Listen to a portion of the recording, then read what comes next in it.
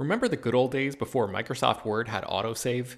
You'd type up some important document and then your computer would freeze and you'd lose hours of work just because you forgot to hit save? Well, that's what it's like going online without ExpressVPN. Every time you're connected to an unencrypted network, whether it's in an airport, a hotel, a cafe, or anywhere, your online data is not secure. Any person on that same network who knows what they're doing can gain access to your personal data. Bank logins, credit card details, passwords, all the stuff you don't want people seeing. Unfortunately, hacking has become much easier than it used to be. People don't even have to be exceptionally skilled to do it, and there's a lot of money to be made by selling your information on the dark web. ExpressVPN stops hackers from stealing your data by creating a secure, encrypted tunnel between your device and the internet. It's incredibly easy to use. Once the app is running, you literally click one button to get protected. And it works on your phone, laptop, tablet, and more, so you can stay protected on the go. I've been using ExpressVPN for a little while now, and I can rest easy knowing my info is safe and secure. I've heard horror stories of people who've been hacked, and it sounds like a massive pain to try to get any resolution in the aftermath, so I am not interested in finding out what that process is like. Secure your online data today by visiting expressvpn.com/film. That's expressvpn.com//film. And you can get an extra 3 months free. expressvpn.com//film. Hello, everyone, and welcome to Slash Film Daily for October 27th, 2017. On today's show, we're going to be talking about a bunch of news, including the Star Wars live-action television series, which may or may not happen, What We Do in the Shadows TV series. Guillermo del Toro is taking a break. Lethal Weapon 5 could happen. James Franco directed The Disaster Artist in character, and reboots of Ace Ventura, Young Guns, and Major League and more are in development. And in the water cooler, we'll be talking about the Magic Castle yet again, Shaun of the Dead, and Thor Ragnarok. This is Peter Soretta, and joining me on today's podcast is Slash Film senior writer Ben Pearson. Hey, what's up? And Slash Film writer Chris Evangelista. Hello. Guys, let's do another water cooler because a lot has been happening. We've been out and about seeing movies and doing things. Last night, I went to the Magic Castle, which I am a member of, if you've been following this podcast.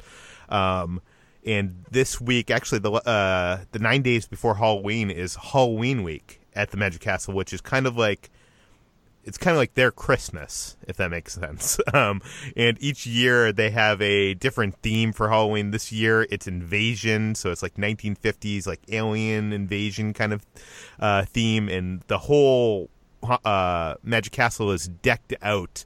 Like parts of it look like it's a spaceship, other parts look like they have like these like vines growing like 1950s kind of like sci-fi like looking vines all over the place. I don't know, it's very cool. If you're a member, you get like this key, I guess it's called, like an RFID key, and you can go to certain areas of the castle and like activate certain things, and like aliens will come alive, and sirens will go off, and it's very cool. And all the magic is themed for Halloween, and they have the big showroom at the Magic Castle is called the Palace, which isn't that big, but it's the big stage where usually the illusionist acts are, and usually there's two people playing on that stage. But for Halloween, Rudy Kobe is performing there, and I'm not sure if either of you guys know who Rudy Kobe is, but if you don't know who he is, he's a famous magician, and if you grew up in the 1990s, you probably, even if you didn't follow magic too closely, would recognize him because he has a very iconic 90s look to him. And he had his own comic book, he had his own TV show, and his, the first time I heard about the Magic Castle was seeing this TV special on TV about the Magic Castle, and it was seeing him perform. I think it was one of his first shows, too, perform live on that stage. So he invited me to come see him for Halloween, and I'm a big fan of his. And seeing him perform on that stage kind of got me emotional. And he's just so great because a lot of magic and a lot of bad magic is a lot of people doing the same things, pick a card, any card, I'll find your card, the same kind of tricks over and over again. And I'm not going to say that Rudy Kobe does things completely different, but every one of his illusions is uniquely his own and feel like couldn't be performed by anybody else but him. It just it just feels like you know, when you're watching any trick by him, it doesn't feel like it was, you know, he bought that illusion and put it into his act. It feels uniquely him, and it was just great to see him, and got to talk to him after. He's a great dude, and I had a lot of fun. Ben, what have you been up to? You went out to an event for Shaun of the Dead. Yes, last night I went to see Shaun of the Dead at the Greek Theater here in Los Angeles. Edgar Wright, who wrote and directed the movie, he co-wrote it with Simon Pegg. He was there to sort of do a little intro for the film. There were like people dressed up in zombie makeup and stuff all around it. Like Fandango and Focus Features put this whole event together as part of the 15th anniversary of Focus Features. And it was cool. Lucy Davis was there, who is an actress who is in Shaun of the Dead. I didn't realize that she was in this movie, but people who are listening to this show might also recognize her as the actress who played Etta Candy in Wonder Woman. And I had sort of forgotten that she was in this movie because I hadn't seen it in a long time. I got some video of the intro that they did where they sort of shared some memories from the set, and I just wanted to tell you guys one quick little story. I'm going to try to put the video together and sort of embed it in a written edition of the water cooler for on the site next week. But one story that I thought was really funny was Edgar Wright was talking about how at the time when he made this movie, he often got confused for a production assistant on his own sets. Like he looked, he didn't have a beard at that time, I think, and he just sort of looked like a young guy. So a lot of people didn't know that he was the director. So he was saying that one of the extras on the movie was actually in the original Star Wars, and he was like a guy in the cantina, and he had horns or something. Like that was one of the characters that he played in that movie. And so he was like this sort of legend in the extra world, I guess. And so they got him on Shaun of the Dead, and he walked up to Edgar Wright not knowing that Edgar was the director, and he sort of leaned into him and he was like, "Straight to DVD for this one, huh?" and Edgar was like, he wasn't sure what to say, so he was just like, "Yep," and then walked away. So I just thought that was pretty funny. Somebody not being aware of who the director was, and that guy eventually found out. And put two and two together. So I'm picturing in my head, 20 minutes later, when he's like in the scene, and Edgar's like, "Action," and the guy's right. like, Yeah. "Oh." Yeah, that's so I thought it was pretty funny, but yeah, Shaun of the Dead at the Greek. That's where I was last night. And Chris, you saw Thor Ragnarok, so obviously you loved it as much as everybody else loved it, right? Well, not really. I mean, so yeah, I saw Thor Ragnarok yesterday. I didn't hate it. I'll say up front, I'm not a big Thor fan in general. I find those films to be the. And by the way, we're going to be spoiler free here, so just to warn people, don't worry, we're not spoiling anything. Yeah, I won't give anything away, but yeah, so I find the Thor franchise in general to be sort of like the least essential of the Marvel films. But the trailers for this had me really excited, and also the cast has a great cast.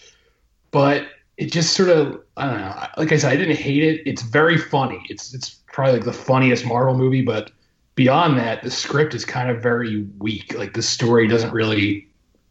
There's no depth to it, I guess is the best way I can put it. I mean, there's a lot to like. I love Jeff Goldblum in it. He's great. Tessa Thompson is fantastic in it. But the movie actually does not do much with Cate Blanchett, which really depressed me because I love Cate Blanchett, and she has pretty much nothing to do, which is sort of like a Marvel villain problem in general, unfortunately. No, I agree with you, but the movie's funny. So, and I think you'll have a good time. So I recommend going to see it. But I think the movie is currently 99% on Rotten Tomatoes, which, by the way, means that 99% of the reviews gave it a positive review. Doesn't mean that it, got a 99 out of 10 from every reviewer. But I think people are enjoying it. I'm not sure it. I think right now it's like one of the top Marvel movies of all time review wise.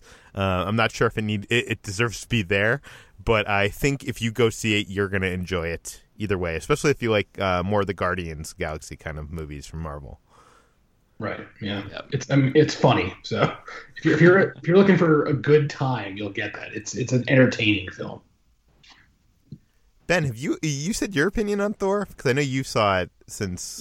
Yeah, I think so. I also despise the Thor movies. They're my least favorite. But this one I had a lot of fun with, and I think for me, I certainly recognize the issues that Chris is talking about. But I think because I laughed so hard and because it feels so much like a Taika Waititi film, I was far more willing to forgive it for, any sort of shortcomings that it had. So I ended up having a lot of fun with it. I think, again, story-wise, there's not really that much there. But, Cate Blanchett, I was also a little disappointed that she didn't have much more to do.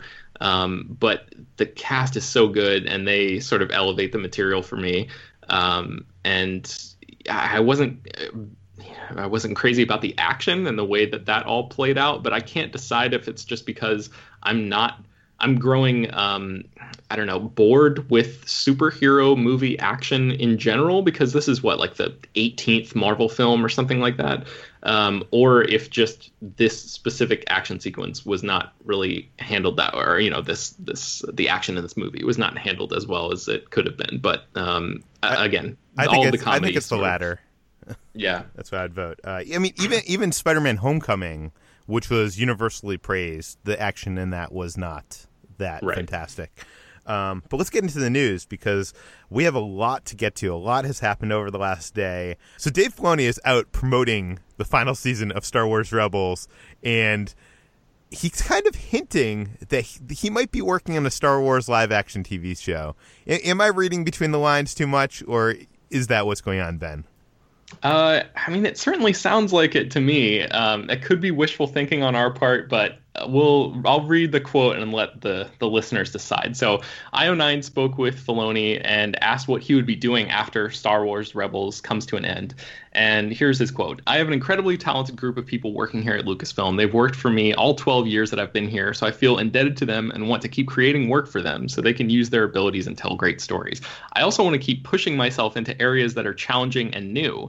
I've had a lot of experience now interacting with live action directors like Rian Johnson, who've been really wonderful to me and showing me what their production is like.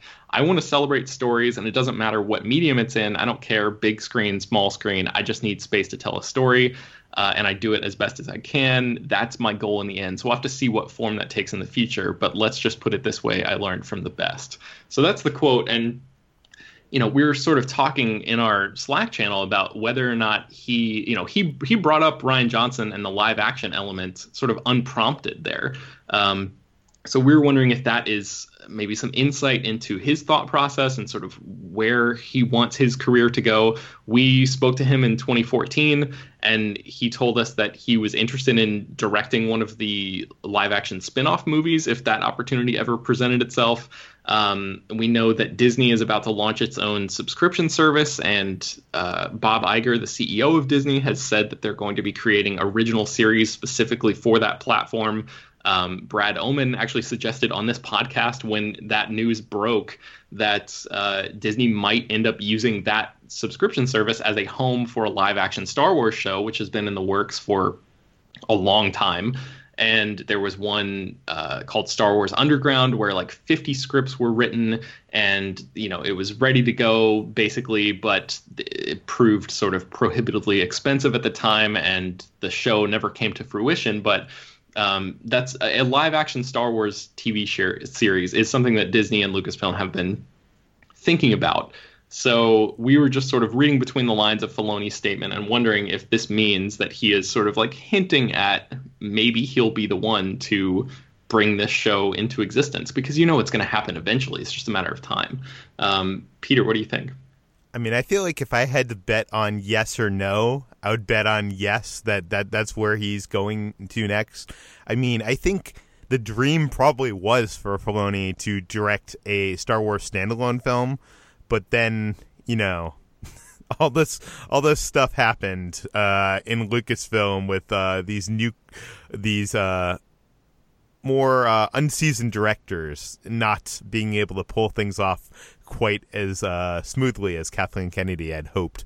So I've said on the podcast I've heard that they're trying to hire more seasoned directors for Star Wars projects in the future, and I'm thinking that Filoni's going to have to get his chops elsewhere before he gets his name on a Star Wars standalone movie. And what better place to do that than in the TV realm, which he has already proven himself in animation. So that's my thoughts on it. Yeah. Also in the news, while out promoting Thor Ragnarok, we have found out that Taika Waititi's popular movie, What We Do in the Shadows, which is a mockumentary, a vampire mockumentary, is going to get a TV show for the United States. Chris, what do we know? Right. So Taika Waititi said basically, we're trying to develop a U.S. version of What We Do in the Shadows, set here in the States. So that's basically all he said. He doesn't really clarify if that means it's going to be a complete reboot in the sense that it's going to be the same characters but played by American actors, or if it's going to be a different set of American vampires but with the same format. So there's not a lot of details, but that's basically what he said they're working on at the moment. Now, when I first heard this, I saw a headline and it was like, What We Do in the Shadows being remade for the USA. And I was like, why? Why would you do that? Because first of all, it's such a good movie. It's not like it's subtitled. It's not like, it's not accessible for American audiences. And then when I found out it was a TV show, it made perfect sense to me because it seems like they could, they could make a whole season out of that movie. Like, almost when I was watching that movie, I was almost thinking, like, why isn't this a TV show? Like, this is almost like Real World with vampires. You know what I mean? Like, I want to see the TV show version of this, and this is what this is going to be.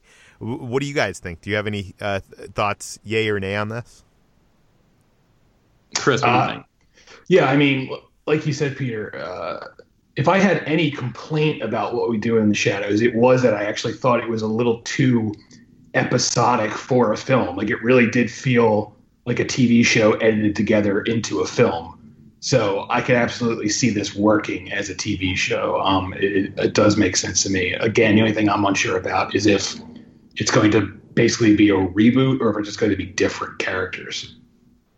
Yeah, I wonder if the New Zealand setting and actors had anything to do with that movie's charm or had more to do with that film's charm than we're giving it credit for. Because I don't know if you can just sort of plop American actors into that same sort of dynamic and have it work as well. But I guess we'll find out. And that's a good point. I didn't even think about that. One thing I do hope that when people end up seeing Thor Ragnarok and they find out about Taika Waititi, that they go back and explore his filmography. They go see What We Do in the Shadows, which I don't even think is his best movie. You guys should go back and see his earlier work. You should go see Boy, Eagle vs. Shark, and I think there's like two others, or Hunt for the Wilder People, and there's another one, right? And those are all fantastic movies, and they're worth exploring. They're very accessible, and they're very funny and heartwarming. Yeah. Also in the news, Guillermo del Toro is taking a year off from directing. What does this mean for Fantastic Voyage, Ben? So Fantastic Voyage is the 20th Century Fox is looking at remaking Fantastic Voyage, which is the 1966 sci-fi movie about a group of scientists that shrink down to, atomic level to enter into the body of a guy to save his life from the inside out, basically. And they travel through his bloodstream, and it was, lauded for its effects and its intricate sets and all of that kind of stuff. I just rewatched the trailer. I embedded that in the article that I wrote, and it looks super cheesy and sort of hokey today, but there is a lot of potential for a modern remake of this. And Fox has been trying to get it going for a long, long time, over a decade, maybe even closer to 2 decades at this point. James Cameron is producing the movie. They flirted with a bunch of different directors. Ultimately, they found that Guillermo del Toro was going to direct it. So basically, he was set to start production in the spring of next year, but he just announced, according to Variety, that he is taking a year off. He said, I'm taking a sabbatical for a year as a director. I was going to do Fantastic Voyage, but after The Shape of Water, I need to take pause. So it's unclear whether that means he is abandoning the project altogether, or if Fox is willing to, sort of wait on him to take that year off. I am sort of under the hope that they end up waiting, because I feel like he's a really great match for that material. He's always been terrific at creating, visually interesting landscapes on film, and like his production design is always off the charts. So I think, taking him and having James Cameron still on board as a producer, those guys have been friends for a long time. They've been looking for a project to work on together for years and years. So hopefully everything works out where they can just sort of bump the whole thing back by a year and accommodate his time off. But have any of you guys seen Fantastic Voyage? What do you think about this? None of us have seen Fantastic Voyage. I take it. I have not seen it. I'm a big Del Toro fan, so I'll see anything he wants to make, but I actually have not seen it. I have also not seen it. I do think it's a shame that he's taking a year off. I mean, it's good for him, but and I love him as a director. But he's only made 10 films in the last 30 years, despite all the stuff he's had in development and not able to get into the actual cinemas and into production. Taking a year off means we're going to get less Del Toro, and that to me is lose-lose. So I mean, I should mention that he's still planning on producing stuff, and he's working on that. I think it's called Troll Hunters, that show, that animated series for Netflix, and I think which is actually very good, by the way. If you have not checked it out, even for adults, it's a very serialized TV show. It's good. Yeah, but he's still producing stuff, so it's not like he's going to stop his output altogether. But yeah, I agree. I would love to see more films with his name on it as director. Okay. Also in the news, Lethal Weapon 5 might happen because nothing really matters anymore, is the headline that you wrote for the site, Chris. Tell us about it. Yes. So even though we all pretty much assumed the Lethal Weapon franchise was over and done with, Deadline has a story that Mel Gibson, Danny Glover, and original Lethal Weapon director Richard Donner have been meeting with Warner Brothers to basically put together a fifth film. There's no details on what that film would even be about, and Lethal Weapon 4 pretty much literally closed the book on the franchise. There's literally a scene in the credits where a book closes to signify the series is done, but apparently not. I don't know what they're going to do. I don't know if they're going to come out of retirement as cops to track another case. Who knows? But this is the world we live in. So here we are. No, the original Lethal Weapon was a good movie, right? It's great. It honestly, a lot of what action movies became could be credited to either Lethal Weapon or Die Hard, and the sequel's not so great.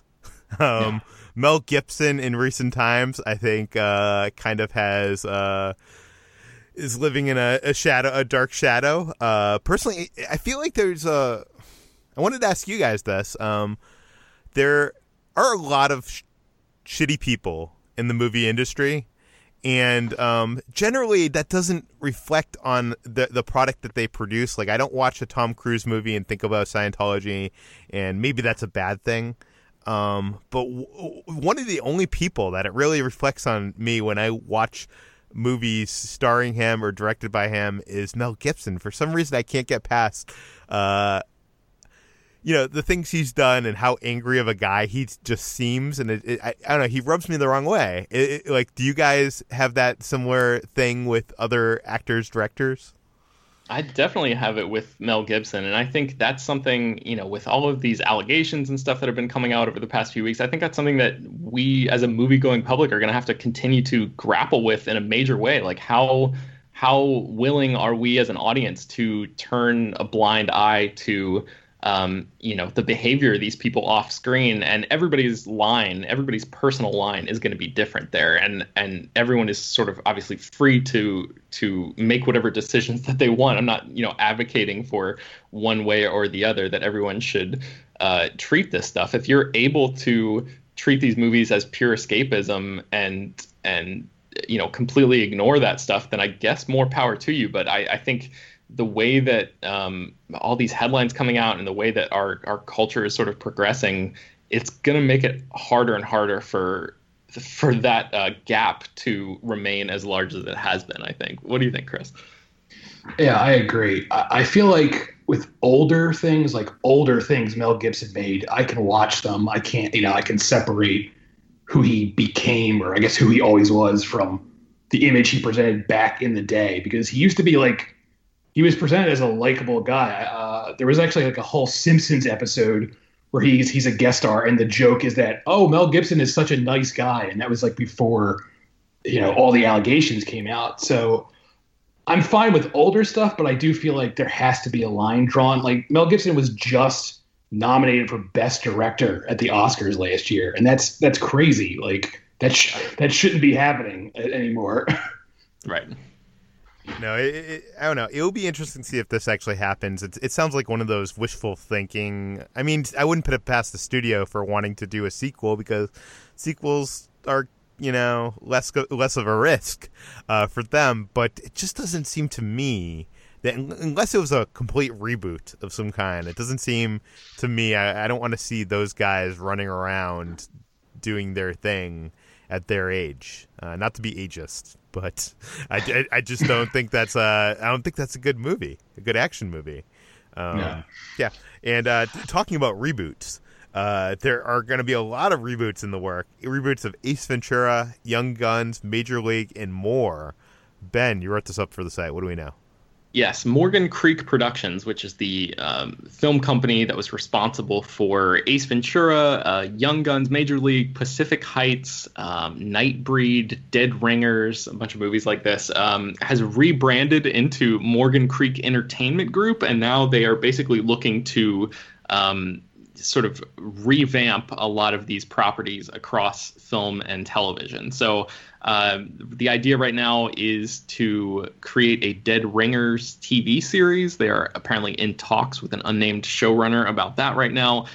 For Young Guns, they want there to be a movie and a TV show, and they're looking for a new group of up-and-coming actors for that. And they are thinking about doing an Ace Ventura movie reboot. And they want Jim Carrey to come back to pass the torch to, quote, a long-lost son or daughter of Ace possibly showing up at his doorstep and taking over.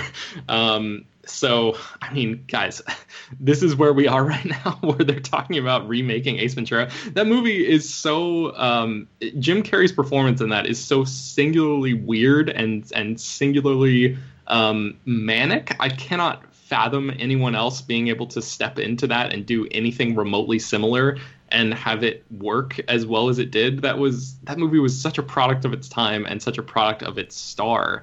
I cannot fathom an Ace Ventura movie remake working well. And then also this guy, the president of the company, David Robinson, said, because it's episodic in nature, about a pet detective, it also lends itself to a traditional single-camera series franchise. So they're also talking about maybe doing an Ace Ventura TV show along with that. So just the idea that a businessman had to issue this statement involving a pet detective sort of cracked me up. But I don't know. Do you guys think there's any way that an Ace Ventura movie could be good? Am I being too short-sighted here?